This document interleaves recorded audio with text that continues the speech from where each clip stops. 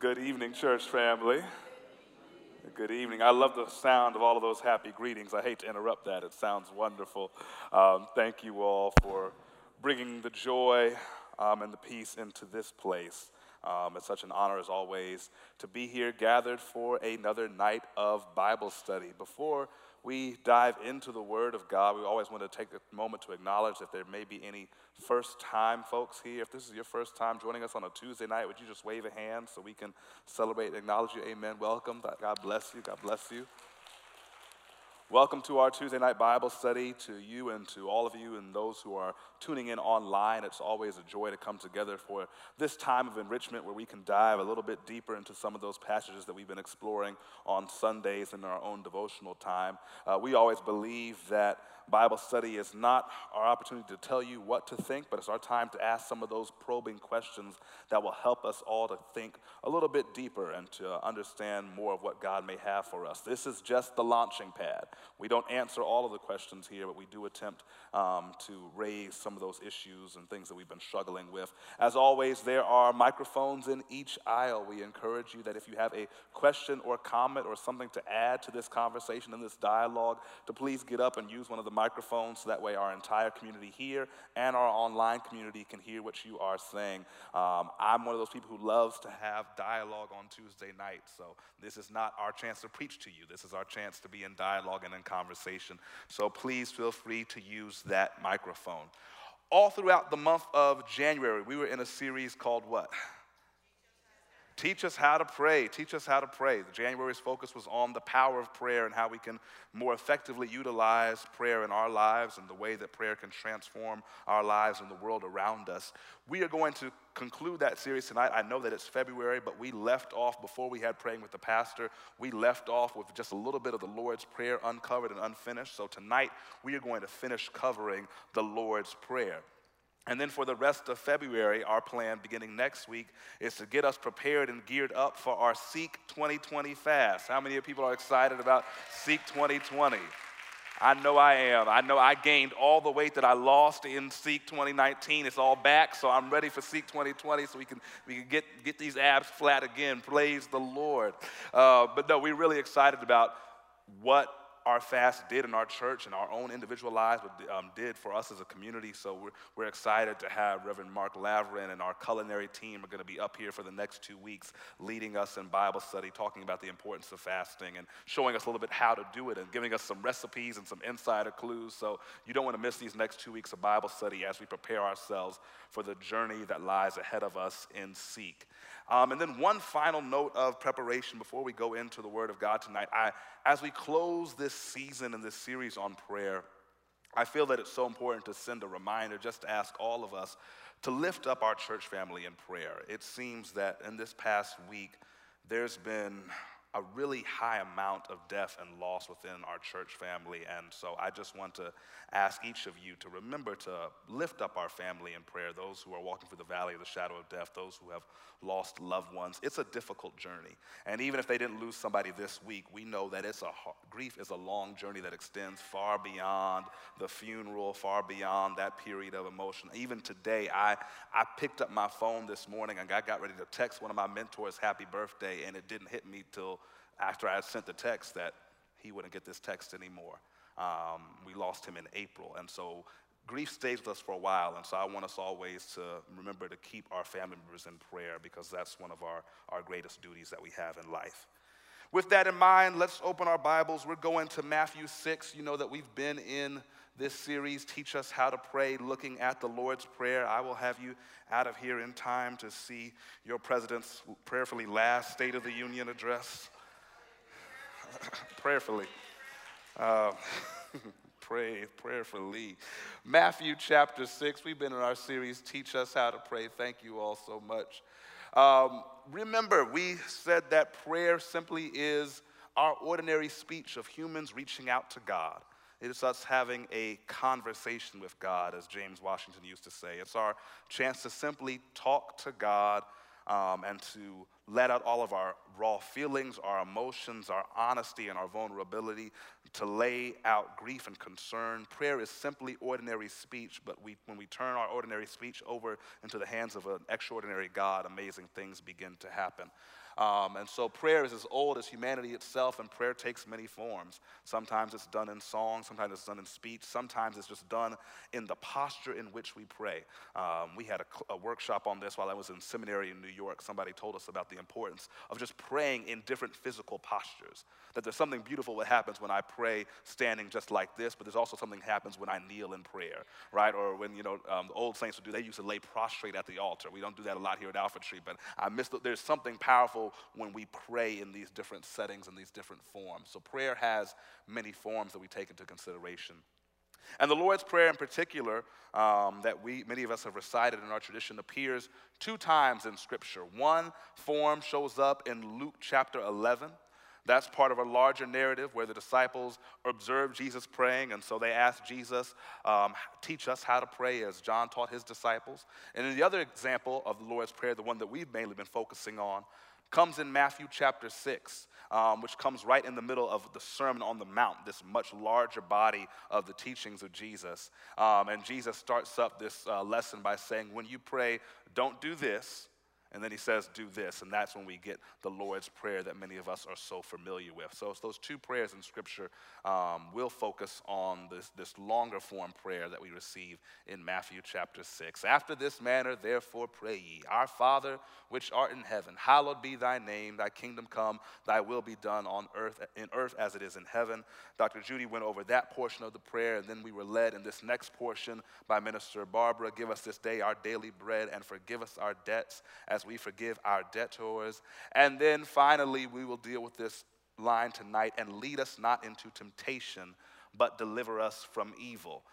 Many of you all know that for thine is the kingdom and the power and the glory forever does not appear right in your scriptures. We'll talk about that really briefly, how that doxology got into this prayer and our common ritual at the end of our lesson on tonight. But we're going to focus on the lead us not into temptation, but deliver us from evil. It is this odd paradox that we find, right? That even our Lord knows that this prayer may not be fully answered in the way that he expects it to be answered. So he provides this kind of safety net for us, right? Don't you hear it? And lead us not into temptation, but deliver us from evil.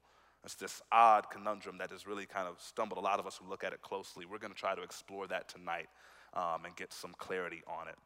Of course, always to do that, we review this context of the Lord's Prayer, that it exists in Matthew. Whenever we're looking at Scripture, we can never afford to ignore the context in which it's delivered, right? What is said before and after? What is the writer? What's the audience of the writer, right? What's the writer trying to do and to prove? So, as we said, this Lord's Prayer that shows up in Matthew exists in the Sermon on the Mount.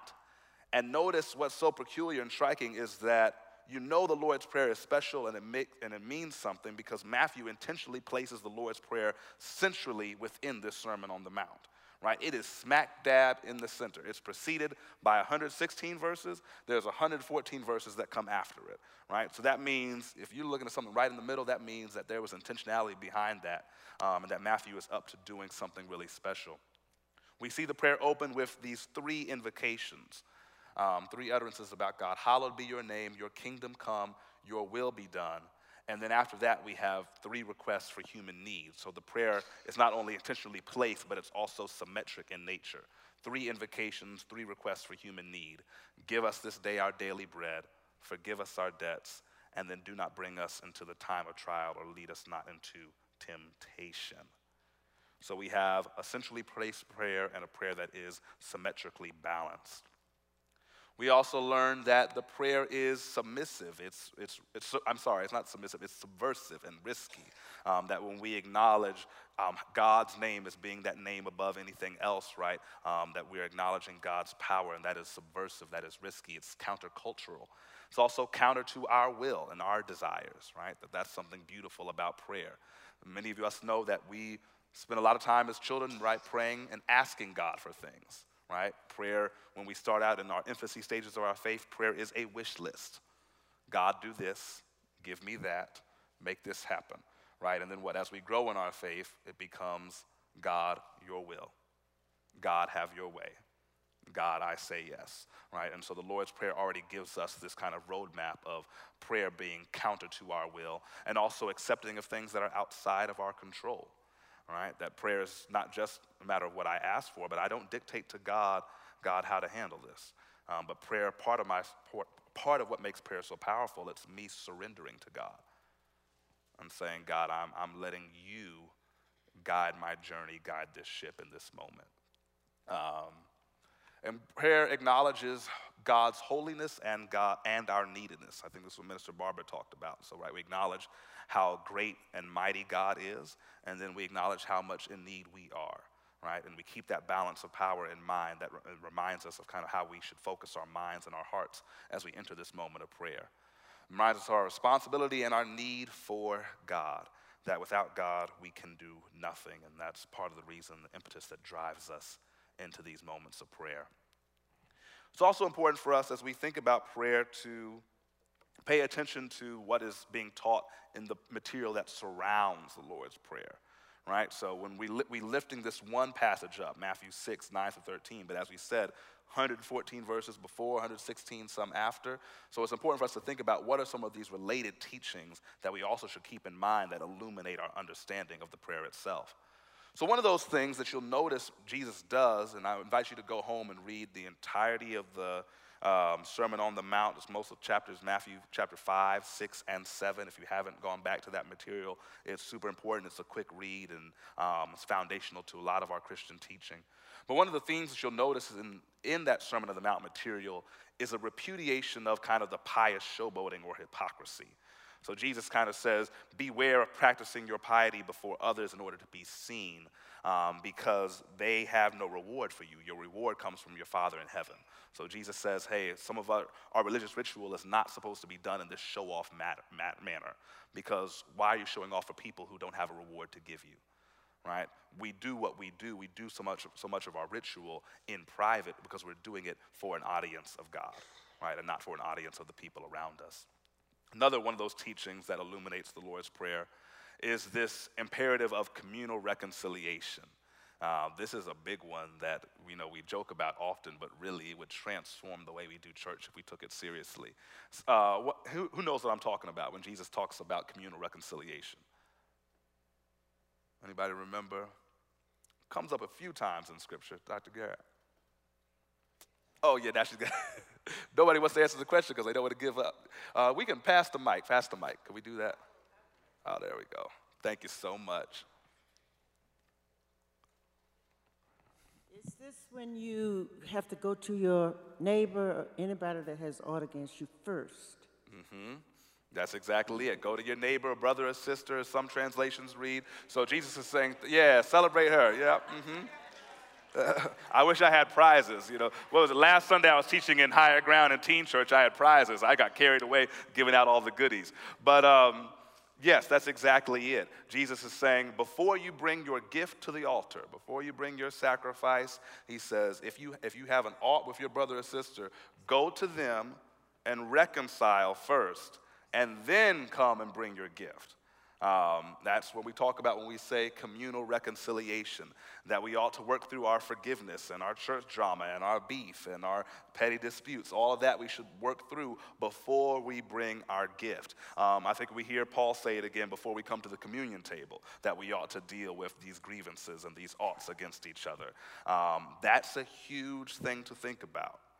What would it mean if, before I prayed about a situation involving me and some other person, I would work on reconciling before I felt I was fully ready to come to prayer, full earnest prayer in God, right?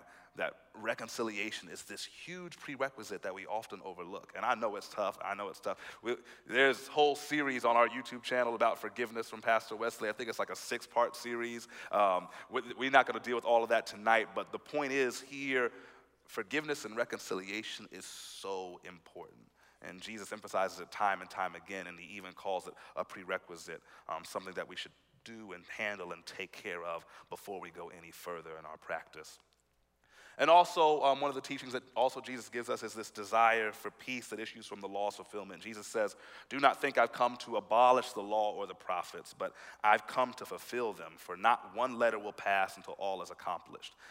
That some of what is going on is Jesus helping us to understand that he's come to fulfill the law and the prophets. Yes, can I get you to come to the mic? Yes, I would really appreciate it, and I know we got some folk online who would. Of course. I'm not used to talking into a microphone. I was just wondering, you were talking about reconciliation, and it's a lot easier said than done. Yeah.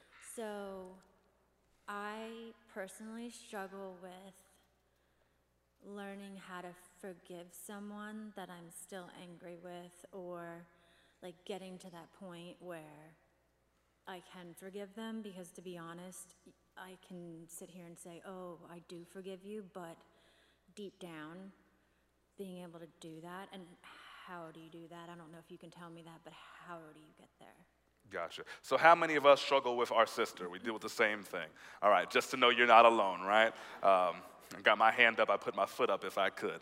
That is something that all of us struggle with, so thank you for your honesty and for sharing that. Forgiveness is a process and a journey, and you will not necessarily get there immediately. I don't think that's God's expectation for any of us.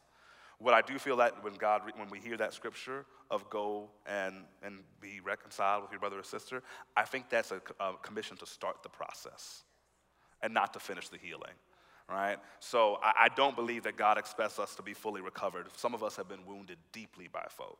And also the other note it's important to remember is that forgiving someone does not necessarily mean fully getting over it or being in full relationship again, right? So forgiveness does not always equate to us restoring the relationship back to what it used to be.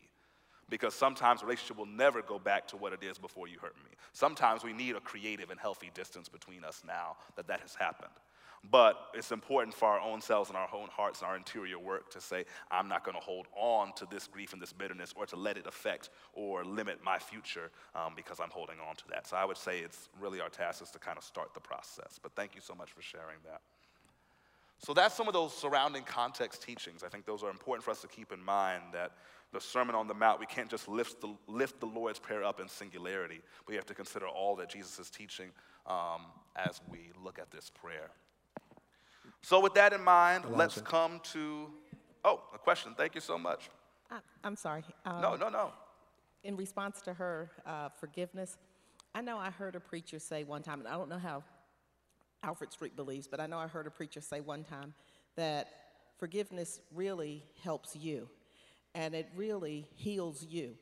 And when we don't have forgiveness, we're hurting, but the person who has made us feel uncomfortable has moved on, and they're still being blessed. And so when I think that I want my blessings, all of them, that then it helps me say, Lord, help me to get rid of this ill will or this bad feeling. Because sometimes forgiveness doesn't even mean that you want anything bad to happen to that person. You just really don't want to be around them. Yeah, and help me get rid of that feeling so that I can get all my blessings. And that's something that helps me. Amen. Thank you for that. Yes, my sister. Also, as an advocate for domestic violence and sexual assault, you cannot always reconcile. You can forgive, but sometimes due to the situation, safety prevents you from reconciliation. So in some cases, all you can do is forgive, but you can't be in that same atmosphere again or be around that person again.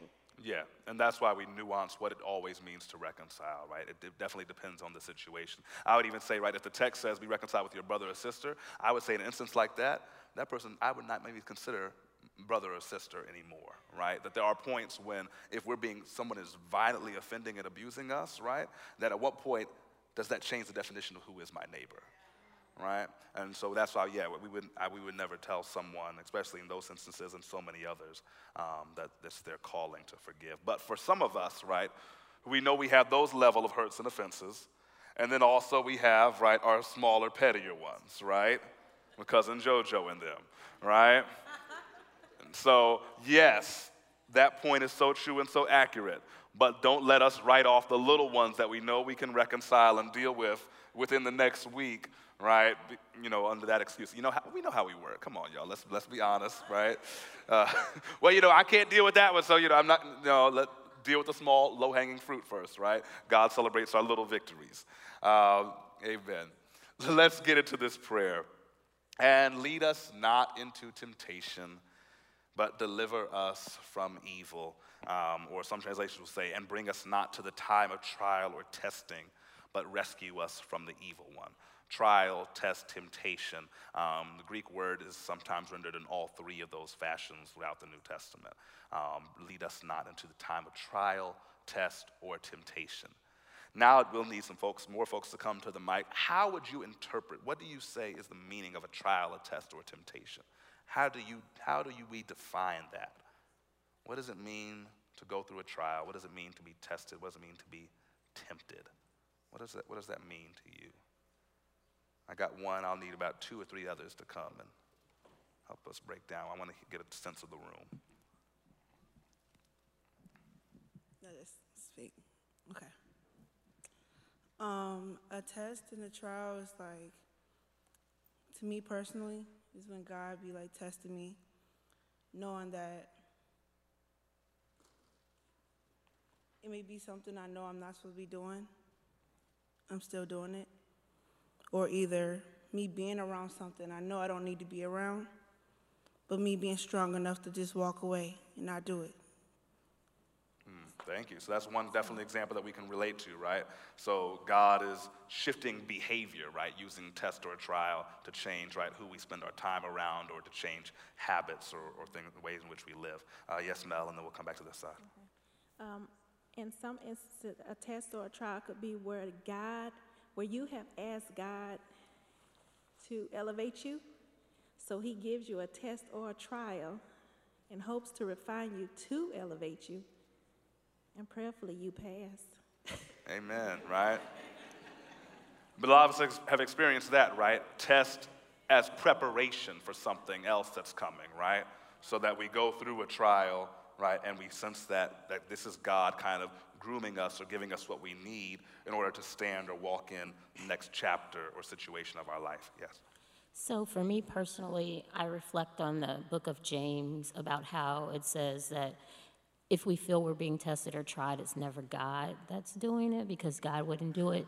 So then for me personally, especially right now in my life, I feel it's more so a testing of my faith and belief, and kind of like what James says, a perfecting of faith. And I want to go back to this forgiveness thing, because I like to think of it sometimes as a setup about the reconciliation or the situations that cause a need for reconciliation, that if we flip it and look inwardly, sometimes either what role do we play, or are we being too sensitive or not strong enough in our Christianity, the thicker skin, that we can take these offenses and not have it impact our heart with respect to our Christianity.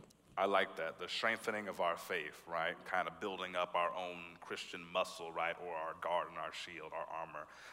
And yes, we're jumping ahead in my lesson a little bit. We're going to talk about that James passage because on surface that does seem to conflict with the language we hear in our Lord's Prayer. So we're going to come back to that. Thank you for bringing up Shakita. Yes, trial to me means something that God has just dropped in your life unexpectedly. And it's like what you're going to do, to the right or to the left. And it's up to you to search your heart. It's up to you to seek him. That's what he wants you to do. He said, now, you have a choice to go on your own merit or you're going to seek me. And then you go from there. Yeah.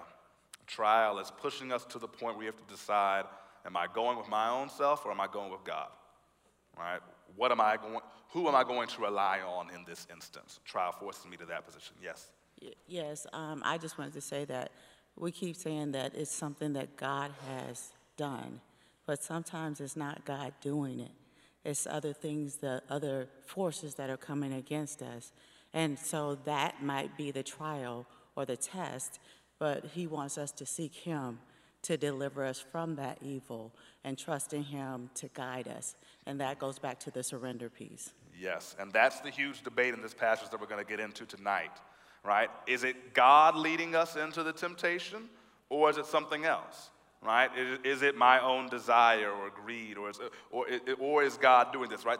There's two different ways to look at this, right? And so we're going to dig deeper because that's kind of the big debate in this passage. But yes, my brother, we'll take one last definition of test, trial, or temptation. Yeah, sure. I was just going to say, building on something that someone said before, sometimes you've not experienced something before, but just referring to your earlier kind of like opening around death, you lose someone, you move through it, then it happens again. Well, you refer back to what happened, and you know if you got through that, you'll get through this trial as well. So it's building on these unexpected situations that happen, just referring back and knowing you got through that, you'll continue to get through things.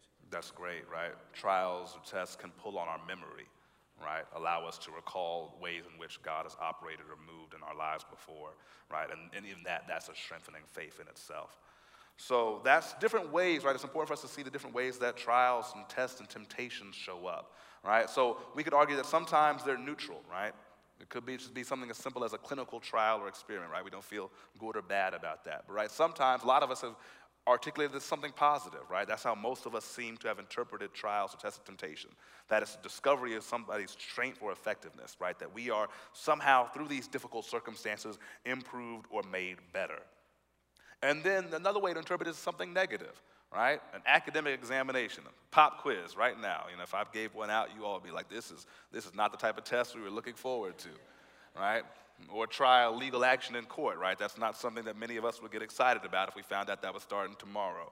So there's different ways for us to interpret this, but generally most often, and the reason why most of our definitions that you all gave, we have positive interpretations of tests and trials.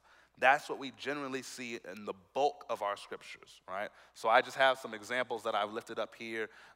One comes in Deuteronomy, right? Remember the long way that the Lord your God has led you these 40 years in the wilderness in order to humble you, testing you to know what was in your heart, whether or not you would keep God's commandments. So I feel like we definitely had somebody mention that, right? Testing what's in our heart, right? Searching ourselves for our desires, that's a result that comes from trial. Another example is Psalm 26, prove me, O Lord, and try me. Test my heart and my mind, for your steadfast love is before my eyes, and I walk in faithfulness to you. Prove me, O Lord, search me, O Lord, try me, right? The psalmist is literally inviting God to try him, to prove him and test him. That goes to Mel's point about preparing us for the next level. That sometimes that when we're in those situations where we know we want to get to this next place and station in our lives, we really invite or ask God to test us. And another one comes from James. My brothers and sisters, whenever you face trials of any kind, consider it nothing but pure joy, because you know the testing of your faith produces endurance. And let endurance have its full effect so that you may be mature, complete, lacking in nothing. Look at these beautiful results that come from this testing. And that testing there is the same Greek word that we see in our Lord's Prayer in Matthew. We get out of that testing maturity and completion, and we realize that we lack nothing. And then another example in 1 Peter 1. In this you rejoice, even if now for a little while you have had to suffer various trials, so that the genuineness of your faith, being more precious than gold, that though perishable is tested by fire, may be found to result in praise and glory and honor when Jesus Christ is revealed. We talked about our faith being strengthened, right? And the way that gold is formed in the fire, God can also strengthen and form our faith in these moments of trial.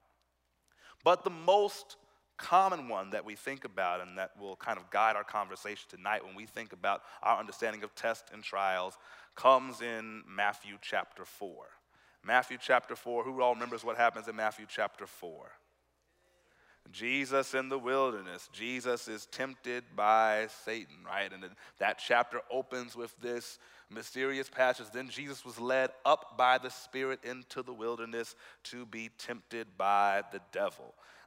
This passage messes with a lot of our thinking, right? Because we have Jesus being led by the Spirit into an encounter with the devil, with Satan.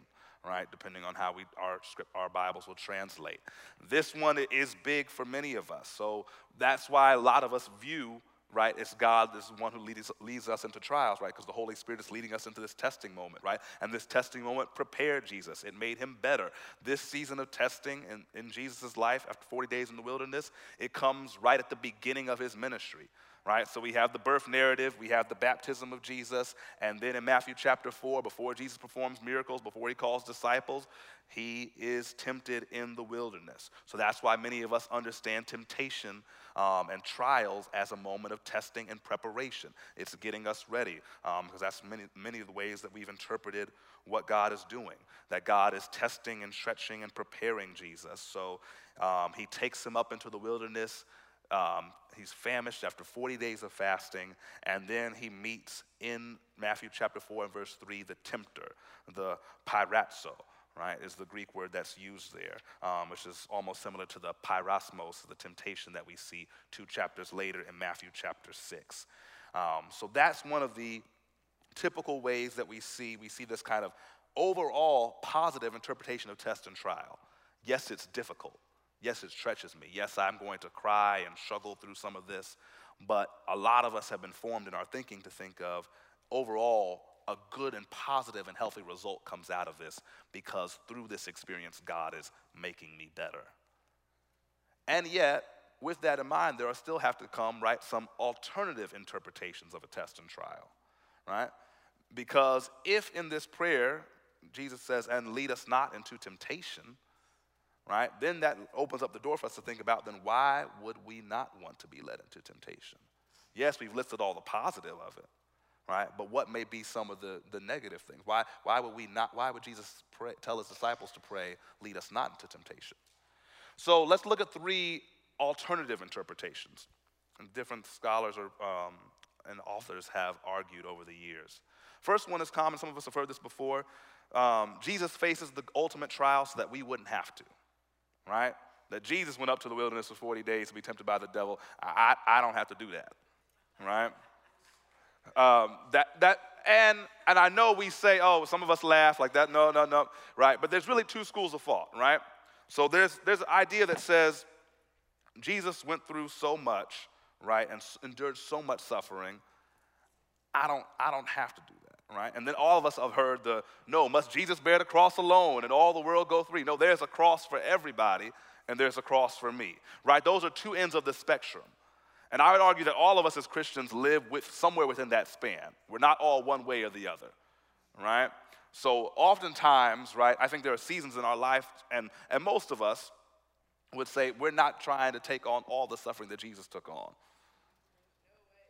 Yep, all right, some of y'all like your job, you like your paycheck, right? You like your income. Even those of us, right, with titles and stuff, we're not doing it the way that Jesus did, right? We're not leaving home and walking out into the wilderness to be abandoned and rejected by friends and so-called disciples. Lots of us are not carrying on the full weight on the burden that Jesus carried on. Some of us would say there's only a few great martyrs for every generation, all right? But we know right deep in our heart, right on this other span, it's always still there. Must Jesus bear the cross alone? No, I've got a cross, right? But we rarely walk into the fullness of what that means. What would it really mean for me to sacrifice, right? And so I know why we laugh and we giggle when we saw that first one, Jesus faces the trials so that I wouldn't have to. I know he's like, no, that's not, no.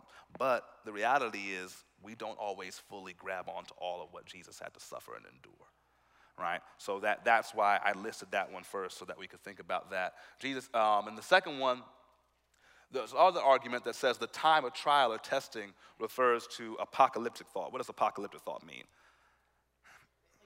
Thought about the end times, right? Yeah, somebody said Revelation. Revelation is called the Apocalypse of John as its other title. Yeah, so the other idea is that when Jesus is saying, lead us not into temptation, he's talking about the ultimate end time, right? This time at the end where these extraordinary things and the power of evil will become so intensified, right? There's this idea that we'll have this final standoff between evil and the power of God, right? And so that's why we have this apocalyptic literature, and that's what it comes from.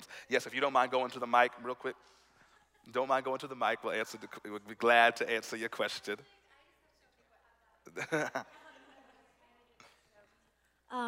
Do you think that like apocalyptic is like the end of the world and after humankind and, you know, like with big meteors coming down and all this stuff. But also, I really think that we're at some point in this apocalyptic time.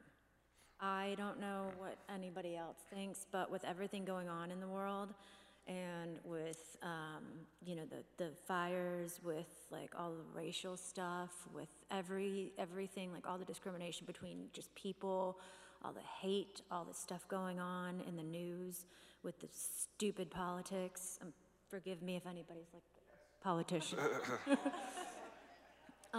But, you know, I feel like, especially with the kids today, that the world's just going in the wrong direction, and there's more and more few and far between good people. So I really feel like we're either in the beginning of that apocalyptic time, because if you read the Revelations, I mean, there's parts of it that you can kind of be like, okay, well, this is happening now. Yeah. So I just wanted to see what.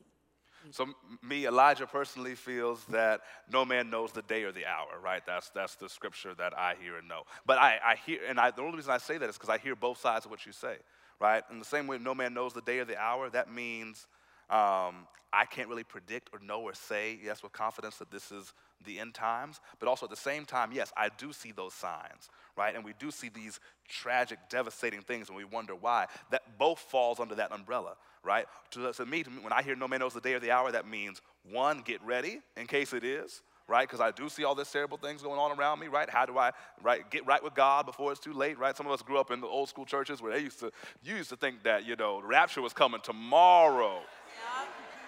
They scared some of us into that baptism pool, right? You didn't want to get left behind, right? So yes, and part of that, there's so much truth in that, right? I do want to be right and be ready, all right? I don't want to be left here and all y'all gone. And also at the same time, I can't live my life in that type of fear, right? And there has to be some ultimate hope that keeps me grounded even as I see these signs and distress all around me, right?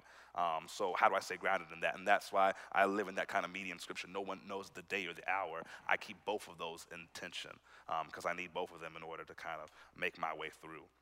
But we do notice that some scholars do feel that when Jesus is mentioning this, he's referring to the times of the apocalypse, through the end times. And we know, and we've talked about this before, most of our New Testament writers, all of them, they thought the apocalypse was coming really soon, right? Any of them would be shocked to know that we're here, right, in the year of our Lord 2020, in somebody's church, right? They thought the end times was coming, right? So that's why there's this argument that that's kind of what Jesus is referring to here in this passage.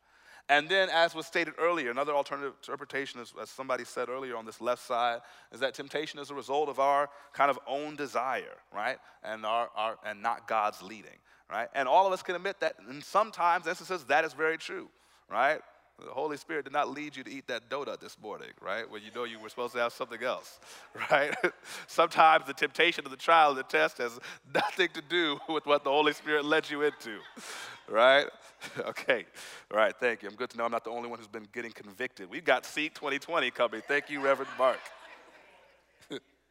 And so that's what we kind of see. And my sister said it. She brought up the James 1, 12 through 17 passage, that we're not tempted by God, but we're tempted by our own desire, right? So that James does mention that and bring that up into conversation. And we all know that to be true, that a lot of the things that we struggle and wrestle with is because we chose to walk into it. We chose to make that decision, right? We were not necessarily a victim in that instance. We were a volunteer, right? That every now and then, right, we make some choices that lead us into these places, right? We fall into temptation. In fact, I think it was December 2017, Pope Francis made some controversy because he was really big into this interpretation. He said, he made an argument for the Catholic Church to no longer translate lead us not into temptation. He said, and do not let us fall into temptation, right? And that's the Pope. So, you know, I'm not going to argue with the Pope, but But you see the argument there, right? That it is so strong that there are people who will say that, that in order to interpret and understand this passage, I'll understand it as, Lord, don't let me fall into this temptation, right? And I would argue that is sometimes true. God, steer me away from where I would take myself. Yeah. Yes. I have a question about the alternative interpretation, especially around this, where this temptation is coming from.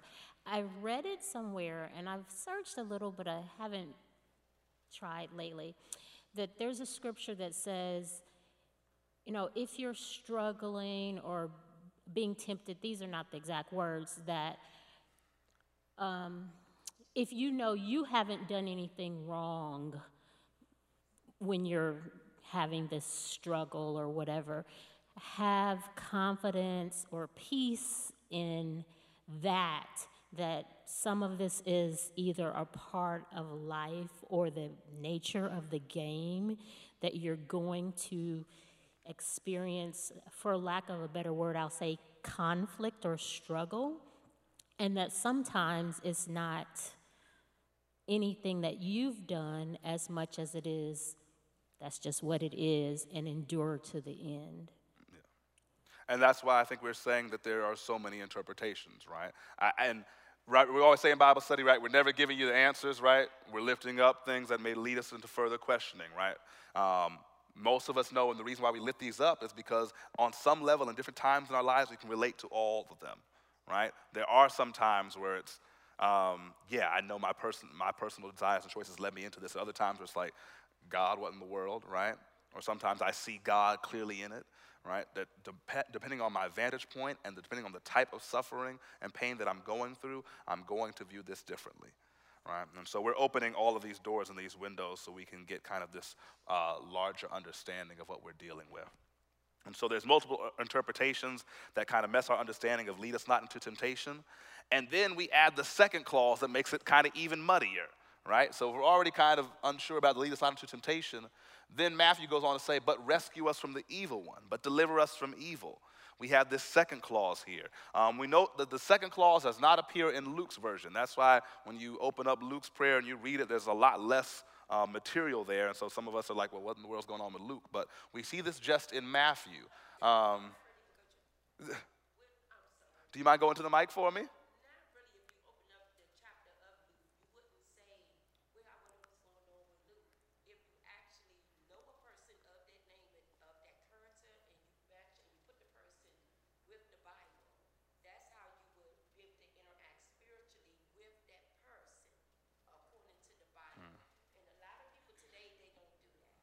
Okay, thank you for that, sir. Thank you for that suggestion. Thank you for that suggestion. We wish we had it in the mic. We may get it later, another time with the mic. But really quickly, so let's look at Matthew, right, and these two clauses that we have, right, because it's important to our understanding. Do not bring us into the time of trial, but rescue us from the evil one.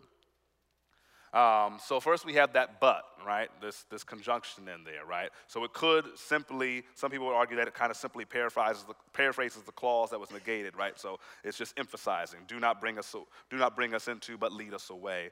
But then there's another level of understanding that says that the trial could lead to this type of catastrophe that should not be attributed to God. Right? So if God leads us into temptation, and in temptation we face this catastrophe, right, that is really extremely devastating, that even in that, God has the potential and the ability to deliver us from this evil, right? So that's kind of one of the arguments that we see understanding the conjunction. In order to understand and lead us not into temptation but deliver us from evil, we got to talk a little bit about evil and the different ways that evil shows up.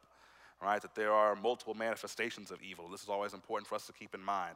Yes, there is the individual act. That's what we oftentimes think of first when we think about evil, right? That if I pulled out a knife and stabbed someone, there's this individual immoral desire or harmful deed, right? These individual acts of evil. But evil doesn't just show up in individual acts. Evil shows up in systems and powers, right? We wrestle not against flesh and blood, but against powers and principalities, spiritual wickedness in high places, right? Yeah, some of y'all thinking about that, right? Election year, right? Evil exists in systems and powers, right? And white supremacy, right? We just had Martin Luther King Day, right? What did Martin Luther King used to say all the time? The three evils of racism, militarism, and capitalism, right? That in the way in which these systems oppress and harm and dehumanize people, right? That is evil, right? Manifesting itself. And then I would also say that evil shows up in the way in which we turn a blind eye to something. Right? So that evil is not just me doing a bad thing. Evil is also me allowing a bad thing to happen. Right? So that when our legislators continue to allow gun violence to proliferate to the point that we become numb to it, right? That is turning a blind eye. That's allowing evil to happen. Right, in a bad way, right? That if we're in a church, right, and we allow sexual abuse or demonic activity to take place in it, right, without calling it out, right, then that is evil, that is demonic, right? So evil shows up in multiple ways, and oftentimes the ways in which this evil manifests is they're intertwined. Right? So there are connections between these different things. So when we pray, deliver us from evil, we're praying for deliverance from all of that. The individual act and deed, the systems and powers, right? And our weakness of turning a blind eye, of saying it's okay as long as we keep this out of view, right? And so that's why I would argue, so sometimes you all notice when we put the scripture up there on the board earlier, you notice deliver us from evil or deliver us from the evil one. There's sometimes that depending on how people choose to translate the Greek, you see them translated both ways. That kind of is disputed, and I'm not too concerned there. What I would argue, my theological anthropology would argue that we are inherently good, but it is evil that does corrode our hearts, right, and builds up into our systems. Right, so that whether it's the evil one or evil itself, somehow, some way, those of us who are inherently good and created in God's image, evil gets into us and begins to corrupt and corrode us and corrode our lives. So that's why I would argue that we're called to kind of simultaneously combat the evil without and the evil within, right? That they mirror each other, right? That when we come into this world, we could begin to be infected by the influences around us. I preached one time some years back, I really said that this kind of season that we're in politically, yes, it is time for us to build up our capability of resistance, but it's also time for us to have a mirror moment, right?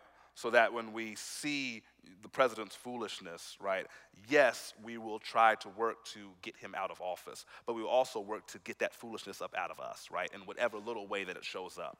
Right? So, right, all of our little childish behaviors, right? How do we get that up out of our system, right? Our sexism and misogyny, if we see it in him, right, that should convict us. How do I get it out of me, right? That we are working to get rid of the evil without and the evil within, because it doesn't just exist in one place, right? So deliver us from evil. Sometimes our greatest enemy is our inner me. Remember that saying, right, we used to say in church, right? Sometimes our greatest enemy is our inner me. How do I get it out of me while I also resist it out here in the world, right? That I'm called to do both things. Thank you, Vita. Thank you for reminding me to save my work for next time. Bless you, bless you. So I want to really quickly look at, we just got a few minutes left. There's a scholar I've been looking at in this Lord's Prayer series, C. Clifton Black. He mirrors the temptations that we see in Matthew chapter 4 with how they show up in the Lord's Prayer in Matthew 6, and these three ways that evil can disrupt our lives, right? So we go back to those temptations Jesus faces in the wilderness in Matthew chapter 4, and we look at understanding how those call us to kind of also resist evil in our own lives. So the first one that he looks at is the temptation of despair. So that's the temptation. The first one, remember, you all know, Satan says to Jesus, if you are the Son of God, command these stones to become loaves of bread, right? Make your own miracle happen. Provide for yourself. This is the temptation to kind of allow our natural desires to drive our decision making. Jesus is hungry. He's been fasting for 40 days and 40 nights. The first thing he would want is some bread, right? That would make a world of difference. And so Satan gives him the temptation to take care of yourself and fulfill whatever natural desire or craving you have. How many of us have been there, right? We've got a desire, I've got a craving, I want to fix it immediately, right? That could be anything from just having a sweet tooth to a really bad addiction that we know we're dealing with and wrestling with, right? How do I just take care of my needs, right? Evil seeks to convince us that we have this one route to obtaining pleasure, right? That's the trick of evil, right? That if I have pleasure, if I'm seeking pleasure, if I have a need that I'm craving to be fulfilled, that the easiest way to fix it, right, is to just take that one easy route there. And God says, no, when you resist evil, you may not get that pleasure immediately fulfilled, but you find a different route, and that route leads you to joy. Yeah. Right? So that whenever I'm facing this difficult choice, right, I have these two options. I have route to my fulfillment, and there's a route that gets me to joy. There's a route that gets me to pleasure, and there's a route that gets me to joy and peace, right? And we end up in these moments and these feelings of despair, right? Clifton Black argues, when we say there's only one route, a way to get into happiness, right? When evil tricks us into thinking that there's only one way to be satisfied. And God says, no, you always have another option. You always have another road, and that road leads to joy. The second one is this idea of displacement. So that second temptation, Satan says, if you are the Son of God, throw yourself down, right? So for those of you who don't remember the story, right, Satan takes Jesus up to this very high place, right? And he says, if you're the Son of God, you can jump off this building and you won't get hurt, right? Because God will command God's angels, right, to lift you up, right? And you will not crush your foot against a stone, right? Satan quotes scripture in this instance. This is the temptation to rely on our own power. That's how that mirrors in our lives, right? Whenever we feel like, hey, I can do this all by myself, rely on my own power, the evil persuades us to turn from dependence on God, and to our own self-reliance. So it's no longer, God, help me with this, but I can handle this. I can pull my own self up by my own bootstraps, right? I can do all things by my own might and my own capability. When the power of prayer is saying, admitting, God, I can't do this. And I can't accomplish or succeed without you helping me in this instance, right? So that the way evil shows up is when it displaces God and then lifts us up to thinking that we can do it on our own, right? I need God to get me through this. That's when my prayer life is at its best. No, I'm not letting evil thoughts blow my head up and my ego up to think that I can accomplish all this on my own, right? God, you can help me get through this. So despair, displacement, and then the last one is denial. When Satan shows Jesus all these different kingdoms of the world, right? And he says, all of these I will give you if you fall down and worship me. Now the last temptation is the weird one, right? It doesn't make any sense to those of us who read it because we know Satan, there are no kingdoms that belong to you. You can't give the whole world, right? This belongs to God. Right? This is what belongs to God, right? He's the one who owns all of this. And so this last temptation is really denying, right, the fact that God owns it. That's why we call it denial, right? What we have, what we want and desire really belongs in the hands of God. And so this temptation reminds us that evil often doesn't make sense, right? It's irrational, right? And sometimes the worst temptations we come up with are those ones that don't make sense, right? And so we're trying to make logic out of it. We're trying to think through this, right? And we get ourselves stressed out and caught up, right? Because we're trying to make sense of something that is never supposed to make sense in the first place, right? That one of the greatest tools of the enemy is confusion, right?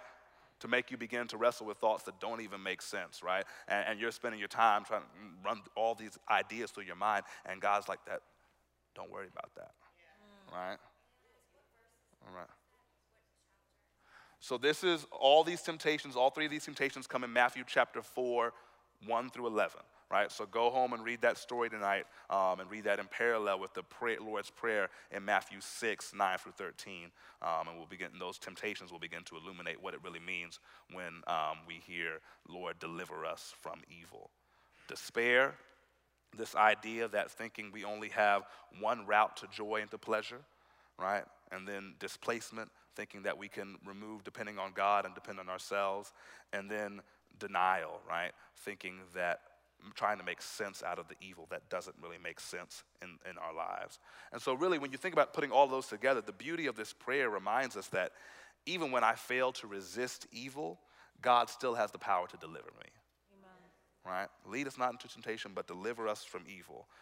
Even when I am caught up in the influences of evil, right, God still has the power to get me out of it. All right? Well, that's one of my favorite illustrations of Pastor Wesley. He says, have you ever been on your way to a good sin? Right, you were en route, and then what your mom or your grandma calls your cell phone, right, and then you feel convicted, right? Is that even when we are en route to doing something that we know is counter to God's will, God still has a way of pulling and rescuing us up out of that, right? That is really kind of the beauty of the Lord's Prayer. Yes, do I have a question before I finish up? Yep. Yeah, go ahead.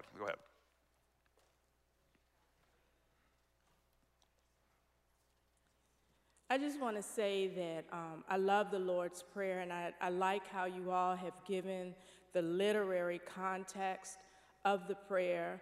But I just want to say, as an intercessor, the application, I want to talk about the application of the prayer, that you could literally say this prayer all week.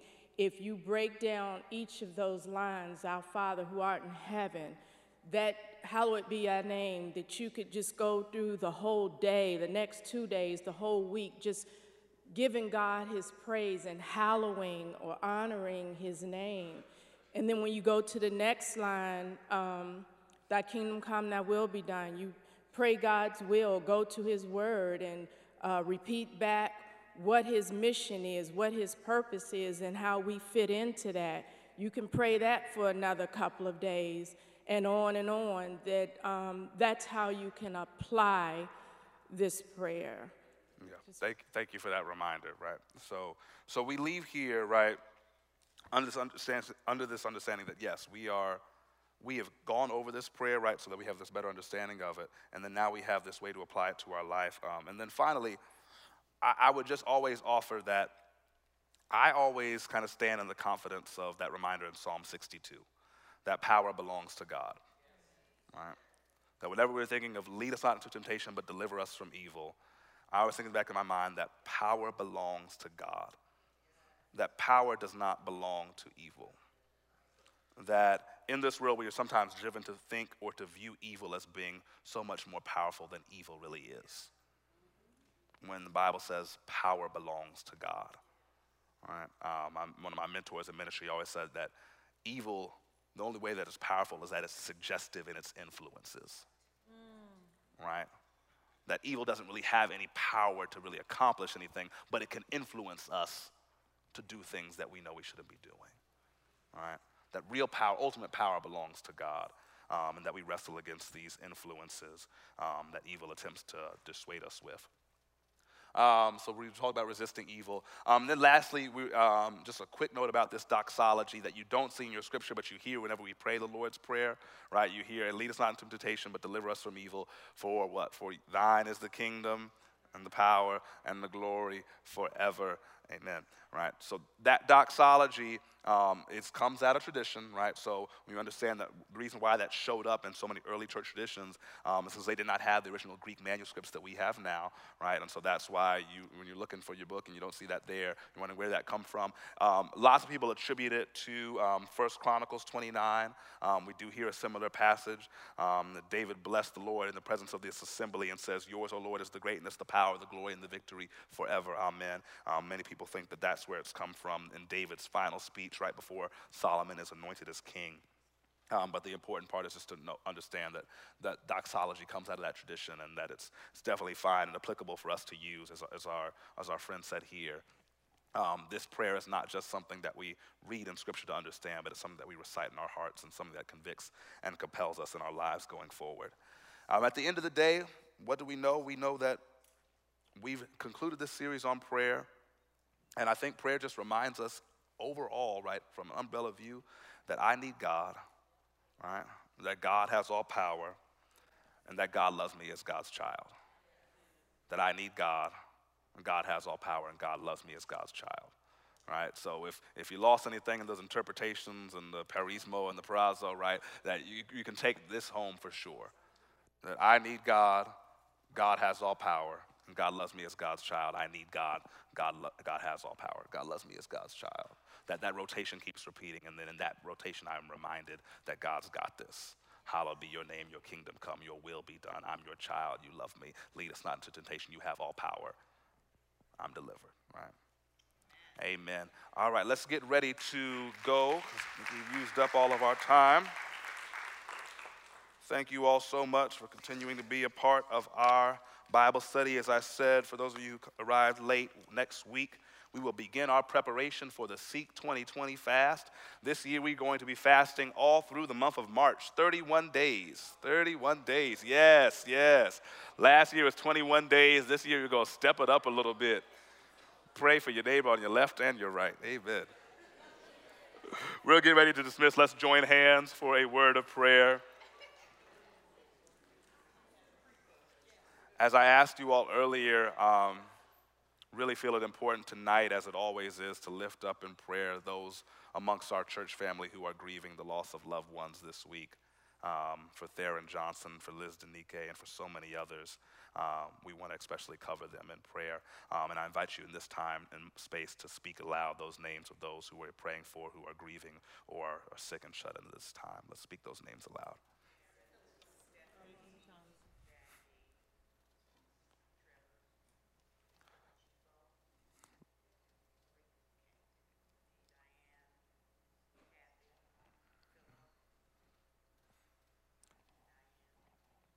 God, we look to you in moments where we don't know where to look and turn.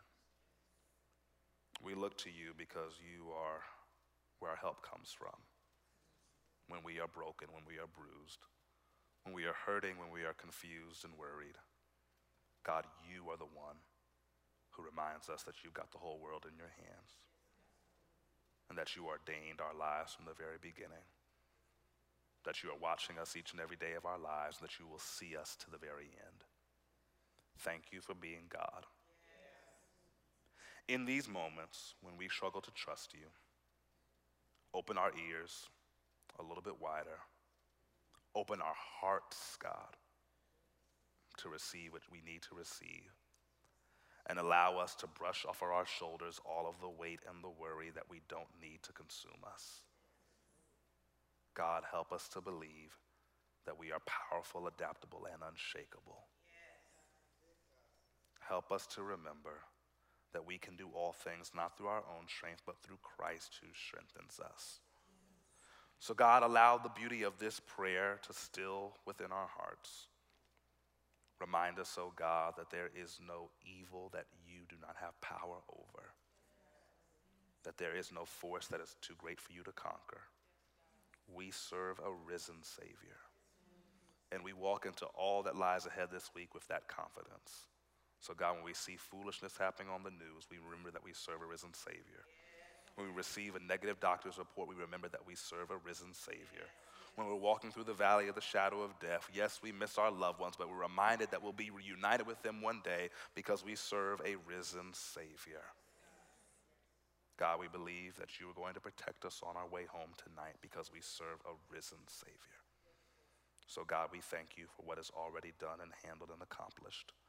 We trust you now. We surrender this night to you in Jesus' name. Amen. Amen. Go in grace and peace to serve the Lord. Have a good night, everyone.